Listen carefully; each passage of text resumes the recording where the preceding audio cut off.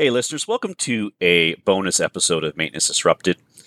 As part of the upcoming Lubrication Reliability Virtual Summit, we just could simply not get in all of the great speakers in time for the event. So we wanted to run a special episode to get the word out and get these great speakers out on the podcast before the event.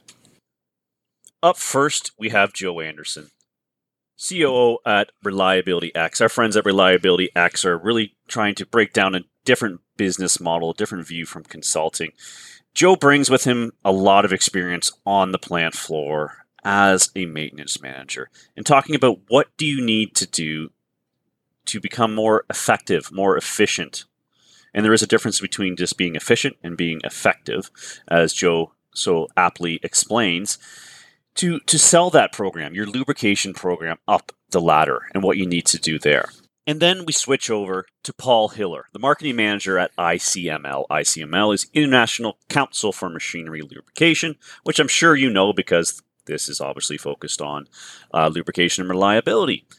And what Paul starts to talk about is what is ICML 55.1? How does that link to ISO 55000, that asset management strategy, and linking and creating that asset management thinking into your lubrication program. So he's going to talk about what it is, what is in it, and how that correlates to the ISO 55000 standard. Why use it at all? Can't you just find this information on Google?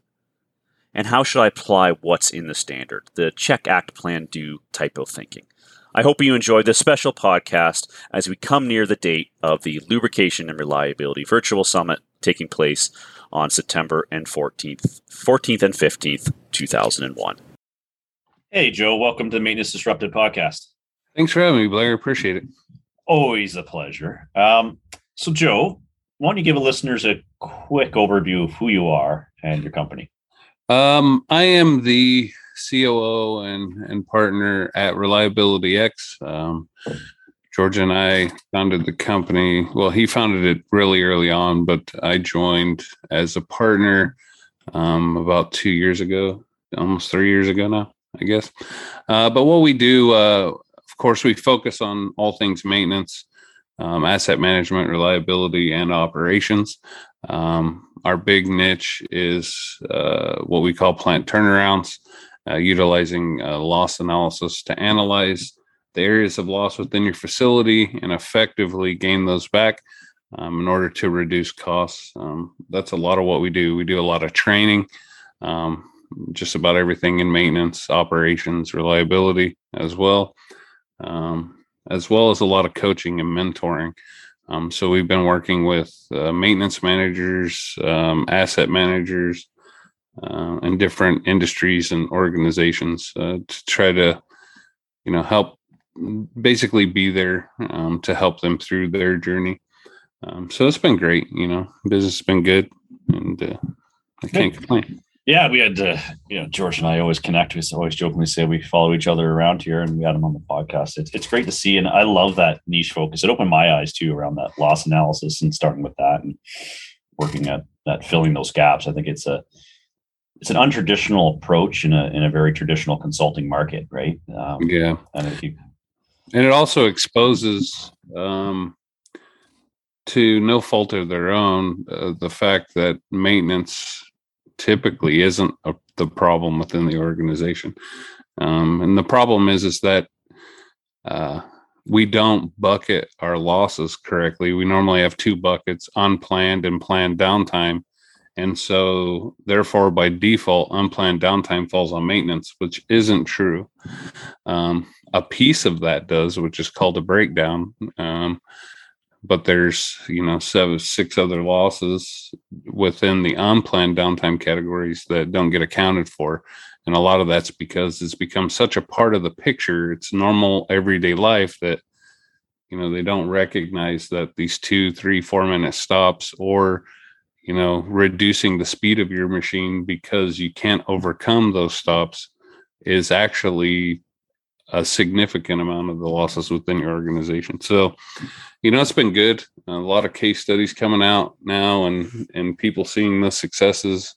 So it's always been good. Good. And I think where a true consultant comes in is that, the ideal, and it does go across against some models that I've seen out there, but the intent is to, for the client doesn't have to reinvent the wheel. And one of the advantages that you guys are bringing, and you in particular, and the reason why on this podcast around lubrication and reliability virtual summit, is your experience as a maintenance manager. So you've been there, done that in the maintenance field. And 20 plus years. Is that it? Yeah. Jeez. So you've got the scars to prove it, right? Yeah. And through different industries and different organizations. So I've been able to make it better as I leave one organization and go to the next. So and we're at that time now where it's time to share it with others. That's right. I think we all appreciate that. And just from a Reliability X point of view, you and George put out tremendous content for free, right? To work in to educate people, right? Yeah. I mean, the goal is to make everyone better. If we get business out of it, that's great. If we don't, that's great. Our intention is to make the whole industry better. And so, regardless of whether or not we benefit from it or not, it doesn't really matter. That's not a focus of ours. Right. Our focus is to help people. So when you look at, in particular, using your experience as a maintenance manager in lubrication programs, mm-hmm. How does a maintenance manager do that? What are some of the hurdles? What have you seen in implementing lubrication best practices? I'm cut from a different cloth than most, so my approach is not recommended for everyone. But I'm the type of guy, when you hire me, the assumption is that I'm the subject matter expert. And so going and asking for permission to do things just isn't in my blood. I'm there to go do. And if things happen, then we'll ask for forgiveness, and so but my key is effectiveness versus efficiency.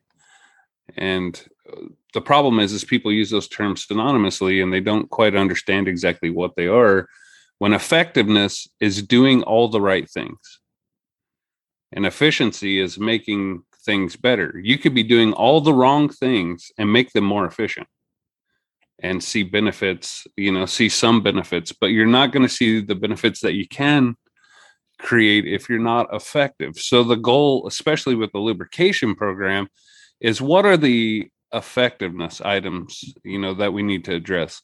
And those are all your foundational things to set up a best practice lubrication program, your storage, your handling, your disposal, those types of things, proper lubricants for the proper application and the proper amount, implementing oil analysis and even grease analysis.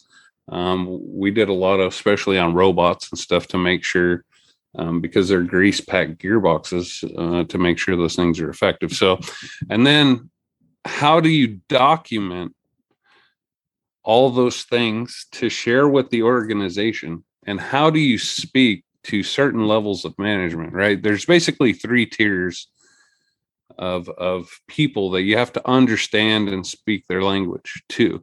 What we do is we make the assumption that when we talk, people understand, and that isn't the case.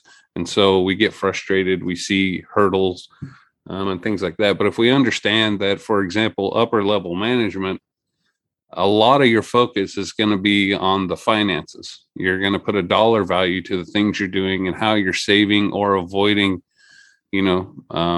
certain costs, those types of things. Where your peers, your mid-level management, it's more about, for them, it's really quality of life and confidence in your abilities.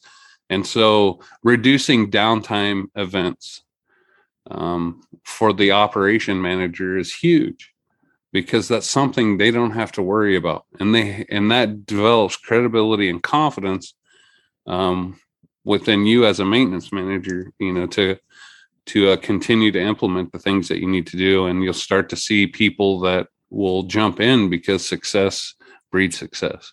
And then when you're talking to people that, that you lead, it's more about quality of life. making your job easier, doing a lot more of the fun things than the firefighting stuff that's stressful. And of course, there's your, few mechanics that love that environment, but it's up to you to get them to understand what maintenance is. And by doing that, especially through lubrication is, I call it one of the big three, the 70% items. Cleanliness, lubrication, and proper tightening techniques statistically typically eliminate about 70% of your issues in your facility. And so gone are the days where you hand the noob the grease gun and laugh at him and go, yeah, this guy's an idiot. Haha, here's the grease gun. And you still see that a lot today in the industry when that guy is one of the most important people in the industry.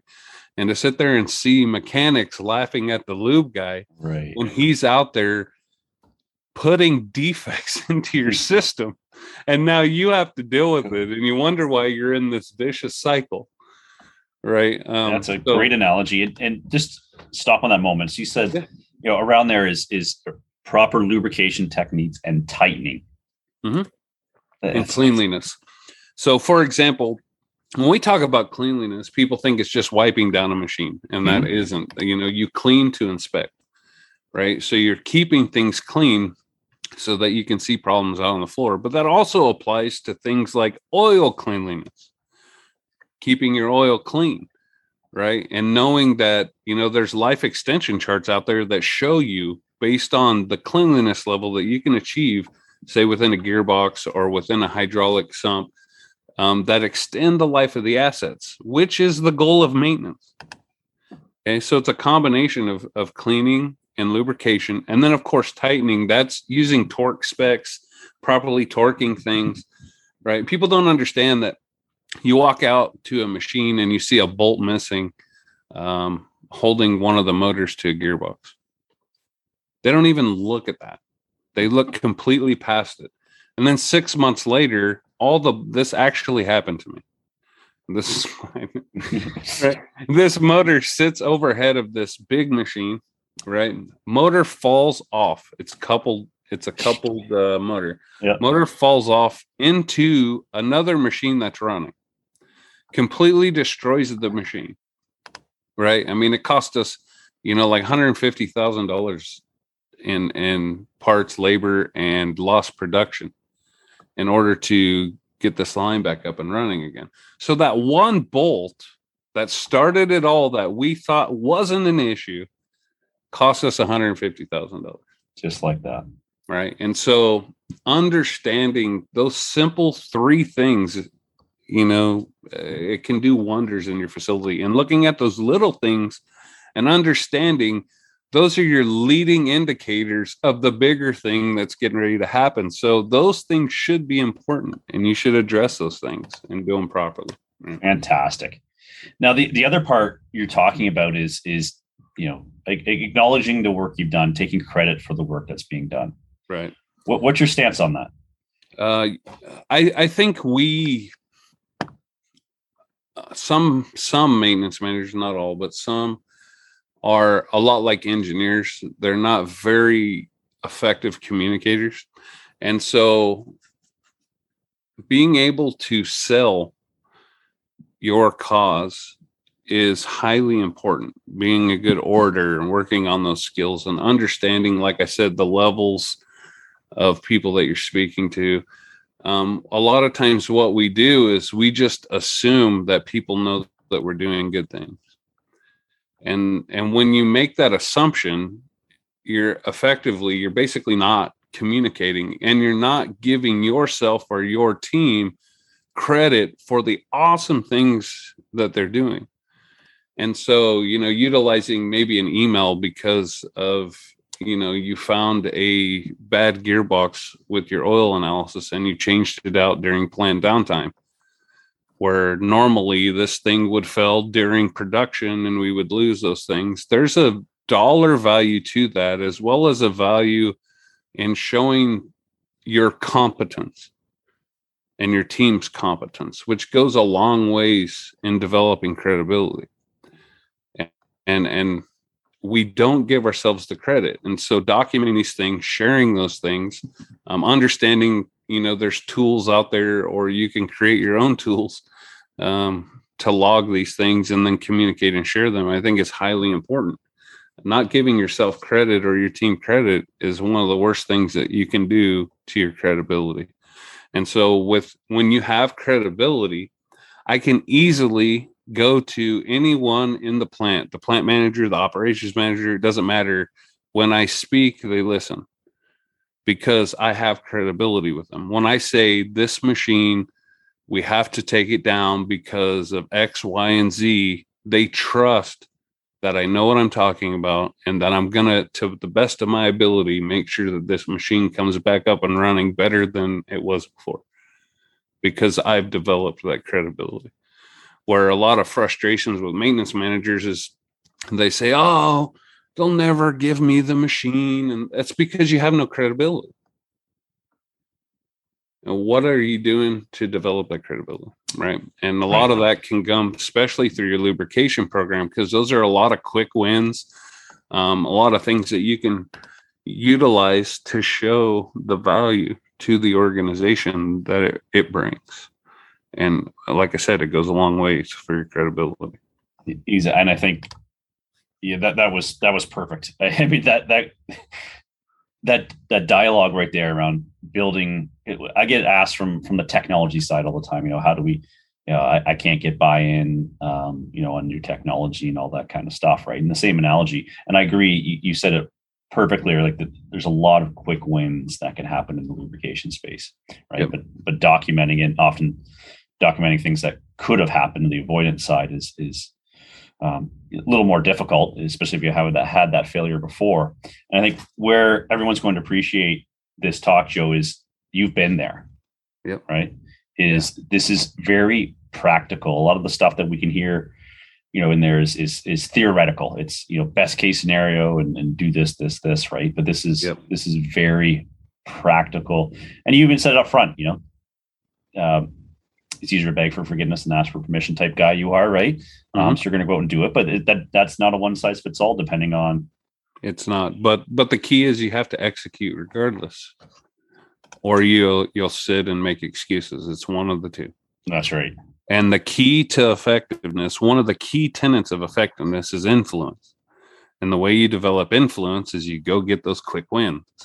And so we all know what we need to do, especially from a lubrication perspective. Most of us that have any level of training know what we need to do. The problem is we don't do it because we go ask if we can do it instead of just doing it.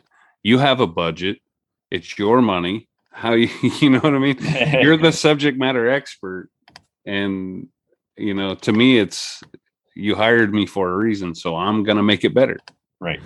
And then if you have a problem with that and you have a problem with success and lower costs and all those types of things, we can discuss it. But who is going to argue when you're seeing your downtime go down, your costs are going down, your costs to produce, all that type of stuff? Who's going to come back to you and be mad at that? No one. Right. And so, getting quick wins, developing that influence and credibility allows you to become more effective. That's perfect. And understanding the difference. And I like the way you put that between effectiveness and efficiency. Yeah. Excellent. We have to separate those two terms. Exactly. Well, that was great, Joe. We appreciate it. Really looking forward to your presentation at the upcoming Lubrication and Reliability Virtual Summit, as I'm sure many people will. And for your listeners, tune into this one. This is a very practical, boots on the ground, been there, done that. This is what I've learned type presentation. And it always is from Joe and George. There's no beating around the bush, which we always appreciate it. No, thank you. Thank you for allowing me to be on here. I appreciate it. Anytime, Joe. Yeah, thank you. All right, listeners, don't stop listening quite yet. Up next, we have a quick, short interview with Paul Hiller from ICML about the new ICML 55.1 standard. Good afternoon, Paul. Welcome to the Maintenance Disrupted podcast. Thank you very much, Blair. I am happy to be here. Great. And going into this, before we get into a quick introduction, Paul, I read the abstract and I realized quite quite early on that I really don't know much about ICML and a lot of the standards that are out there. So this is going to be a very good learning experience for me as well, as you talk about the 55.1 standard that's out there. But just for our audience, can you give a brief introduction of who you are and your company? Oh, certainly. I'm the marketing manager at ICML.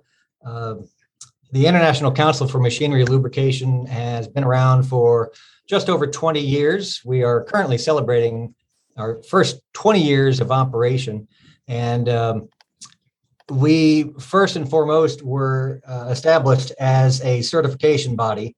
We're vendor neutral, we're nonprofit, and our claim to fame originally for years was the certification programs for machinery lubrication and oil analysts and laboratory oil analysts as well. And concurrent with that, we had established an awards program for industry lubrication and oil analysis excellence at different facilities and all. So those awards are issued to plants, not to people. And in addition to being a certification body and an awards body, ICML is also a membership body and more recently a standards body with the introduction of ICML 55. So I came on board a few years ago to try to help establish some marketing strategy and expand on our membership benefits and our marketing tactics because we just have so many things going on. Excellent. Yeah, it's you see ICML everywhere when you start to play in the circles we do, right?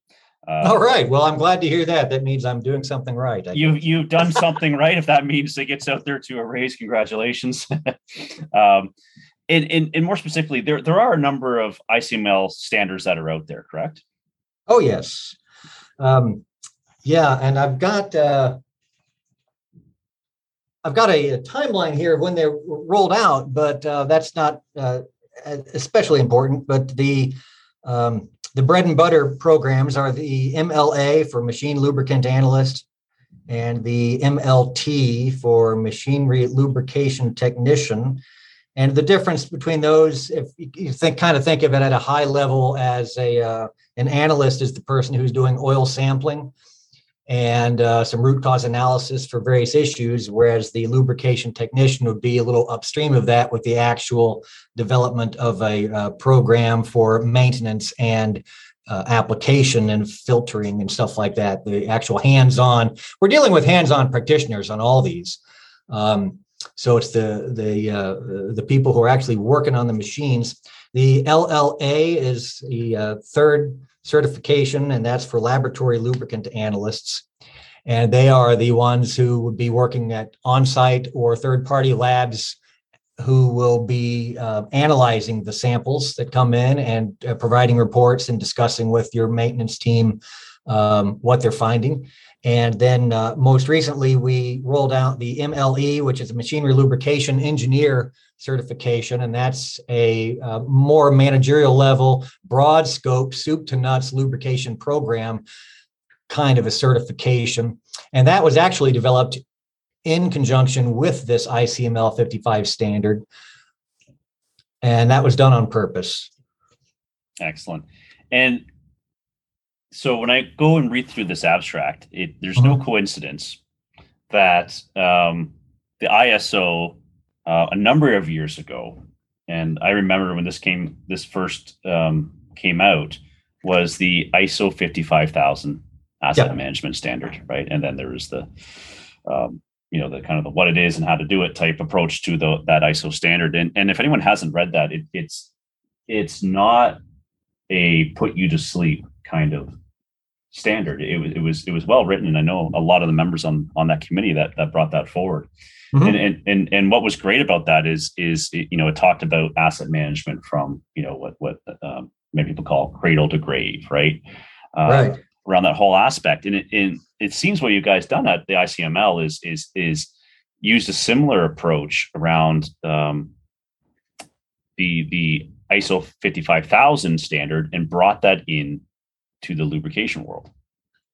That is correct. The ICML leaders and volunteers we had at the time saw what you're describing here is a well-written document. It covered everything, all kinds of assets, not just the physical assets that our certified practitioners would be dealing with, but other financial assets and intangible assets. So a broad spectrum.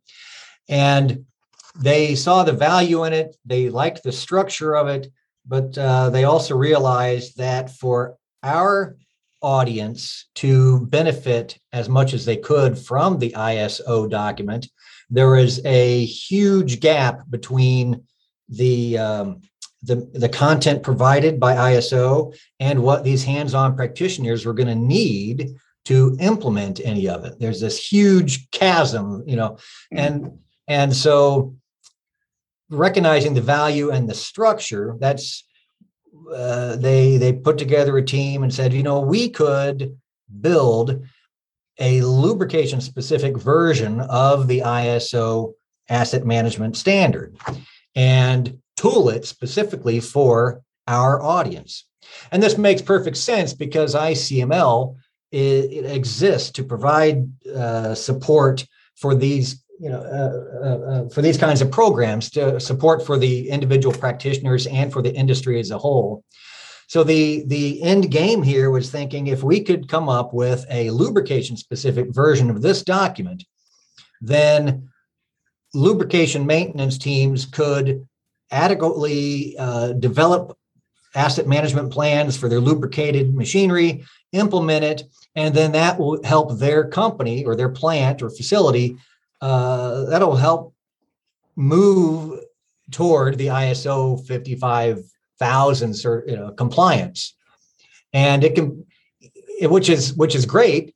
Even if a plant's not going for the ISO compliance, of course, Blair, a lubrication department can still take this lubrication specific version, our ICML 55.1 standard, and apply it and come up with a fantastic asset management program from a lubrication standpoint.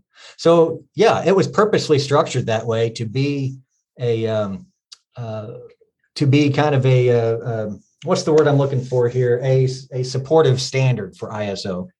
Right. Yeah. Supportive, complementary for someone looking complementary. There's a good one. Yes.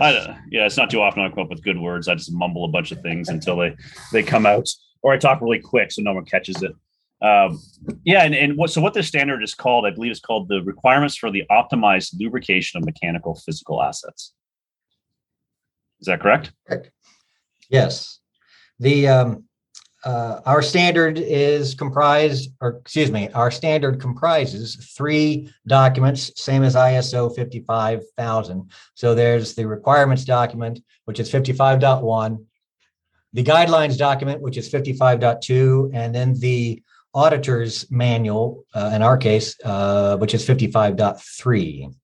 And so far, we've only published 55.1. There's so much content in there and so much work that a plant can use and get going with 55.1 that we didn't want to wait until the other parts were written and present them all 3 together. That would have been great, but impractical for us to do. So we had a team of 45 people contributing to the content of 55.1, the requirements standard. Excellent. And we rolled it out in April 2019, so just over 2 years ago. Oh, okay, good. Interesting to know. And what's the feedback been? I'm sure you're not going to tell me anything negative, but I can only assume it. And what really caught my eye is, the intent of this was to, as you put in here, was to lay out a comprehensive tactical framework. And that word right there is the tactical framework. It's not pie in the sky, unicorns and rainbows, right? It's a tactical framework for organizations to establish, implement, maintain, and improve consistent lubrication management systems and activities. Right. Are you a do-it-yourselfer kind of guy, Blair? I have yet to read very little instructions when I do anything first. But that might be common through all of us. But yes, very much so. I was just reading an article today about outsourcing the development of a lubrication program, and which is probably not an uncommon practice among some facilities. But for those that are wanting to have a good grasp of trying to do it in-house, then a lot of my presentation at the LRVS talks about, well, it's kind of geared toward thinking of the ICML 55.1 standard as a do-it-yourself kind of a document and a DIY. But a DIY approach doesn't mean you have to start from scratch. It means that you're not necessarily just going to hire somebody to come in and do it for you. So reading the instructions ahead of time for replacing a sink faucet or doing something on your car or what have you would make, or dealing with electricity would make perfect sense at home if you've got a project to do and you acquire your information from sources that you trust, with authors and contributors that you trust know more than you yourself do. And so you compile that information and then you have a sense of what to do. And from a do-it-yourself standpoint, and I'm sure I'm digressing from whatever question you asked me 2 minutes ago, and I apologize, but I would have a general idea of what to accomplish for doing some project at home. And there may be people listening to this podcast who have a general idea of what to do to develop a lubrication program for their machinery assets. What's interesting is anytime you go and start to try to find some good source material to help you accomplish your project as a DIY person, and you find there's little tidbits and practices and questions you should be asking and things you should be paying attention to that you may not have thought of before, and which you certainly wouldn't have come up with on your own. And so it's like, oh, I'm so glad I did this research, and now I have other things I should be paying attention to and prioritizing. I hadn't thought of that. I didn't think of that either. So the ICML 55.1 requirement standard is a compilation of all these requirements that a solid program is going to require to have some attention given to these requirements. It's organized in 12 areas, the actual standard is. So every area of the whole life cycle of the lube and the machinery, everything is kind of laid out in there in certain areas, with some instructions on how you should read these and proceed to go through these requirements and to get everything up to speed. By the time the 55.2 comes out, which is targeted for next year, that'll be the guidelines book, which will go into a lot more detail for implementation, and with charts and diagrams and photos and all this level of detail that's not in 55.1. 55.1 is kind of the lead in. So it's not even a how-to book. It's not going to tell you exactly how to implement it at your plant, because your plant is unique. Every machine is unique to your situation. So this is essentially a framework for or a roadmap, if you will, for what you should be looking at to get from point A to point Z and cover that chasm that was left after the ISO document came out. Perfect. I've already forgotten what your question was. I was just sitting here talking. No, and you answered a lot of them along the way. And I have one question. Yeah. And I can only assume you're going to answer this, but where does this? Sorry, you're going to answer it in the presentation. I come across a lot of MLTs and a lot of MLAs and a lot of both. Where does this standard fit in with those other ones? Is MLA, MLT a prerequisite to 55.1 in any of those standards or certifications, or is it meant for a different persona? I see what you're saying. No, it probably most closely correlates to the MLE, the Machinery Lubrication Engineer. That was also rolled out at the exact same time as the 55.1 standard in April 2019. So the MLE was developed alongside the standard. And it pulls from all areas. So it pulls some of its body of knowledge and resources from the MLA and the MLT, probably even the LLA a little bit. So the MLE, you used, I used the phrase soup to nuts. What was the one you used? I can't remember. Yeah, for the whole comprehensive, start to finish. Cradle to grave. Cradle to grave. The MLE is ideally very well suited for somebody who's responsible for developing a lubrication program from scratch. And so its body of knowledge is broken up into 24 areas. It's massive. The test is bigger. We allow 4 hours for it, not just 3. But it was developed concurrent with ICML 55, which, as I mentioned a few minutes ago, is structured on 12 areas. It's patterned after the ISO 55000 document, and it covers 12 areas. Now, you think, well, why is it so small compared to the MLE 24 areas? If I'm not mistaken, they just wanted it a little bit more granular for the MLE to break up different categories of the information. But essentially, somebody who takes an MLE and passes that and gets that credential is well suited to understand and be able to apply the ICML 55 effectively on a program, whether starting from scratch or whether going to an existing program and trying to identify where things need to be beefed up. So I hope that answers your question.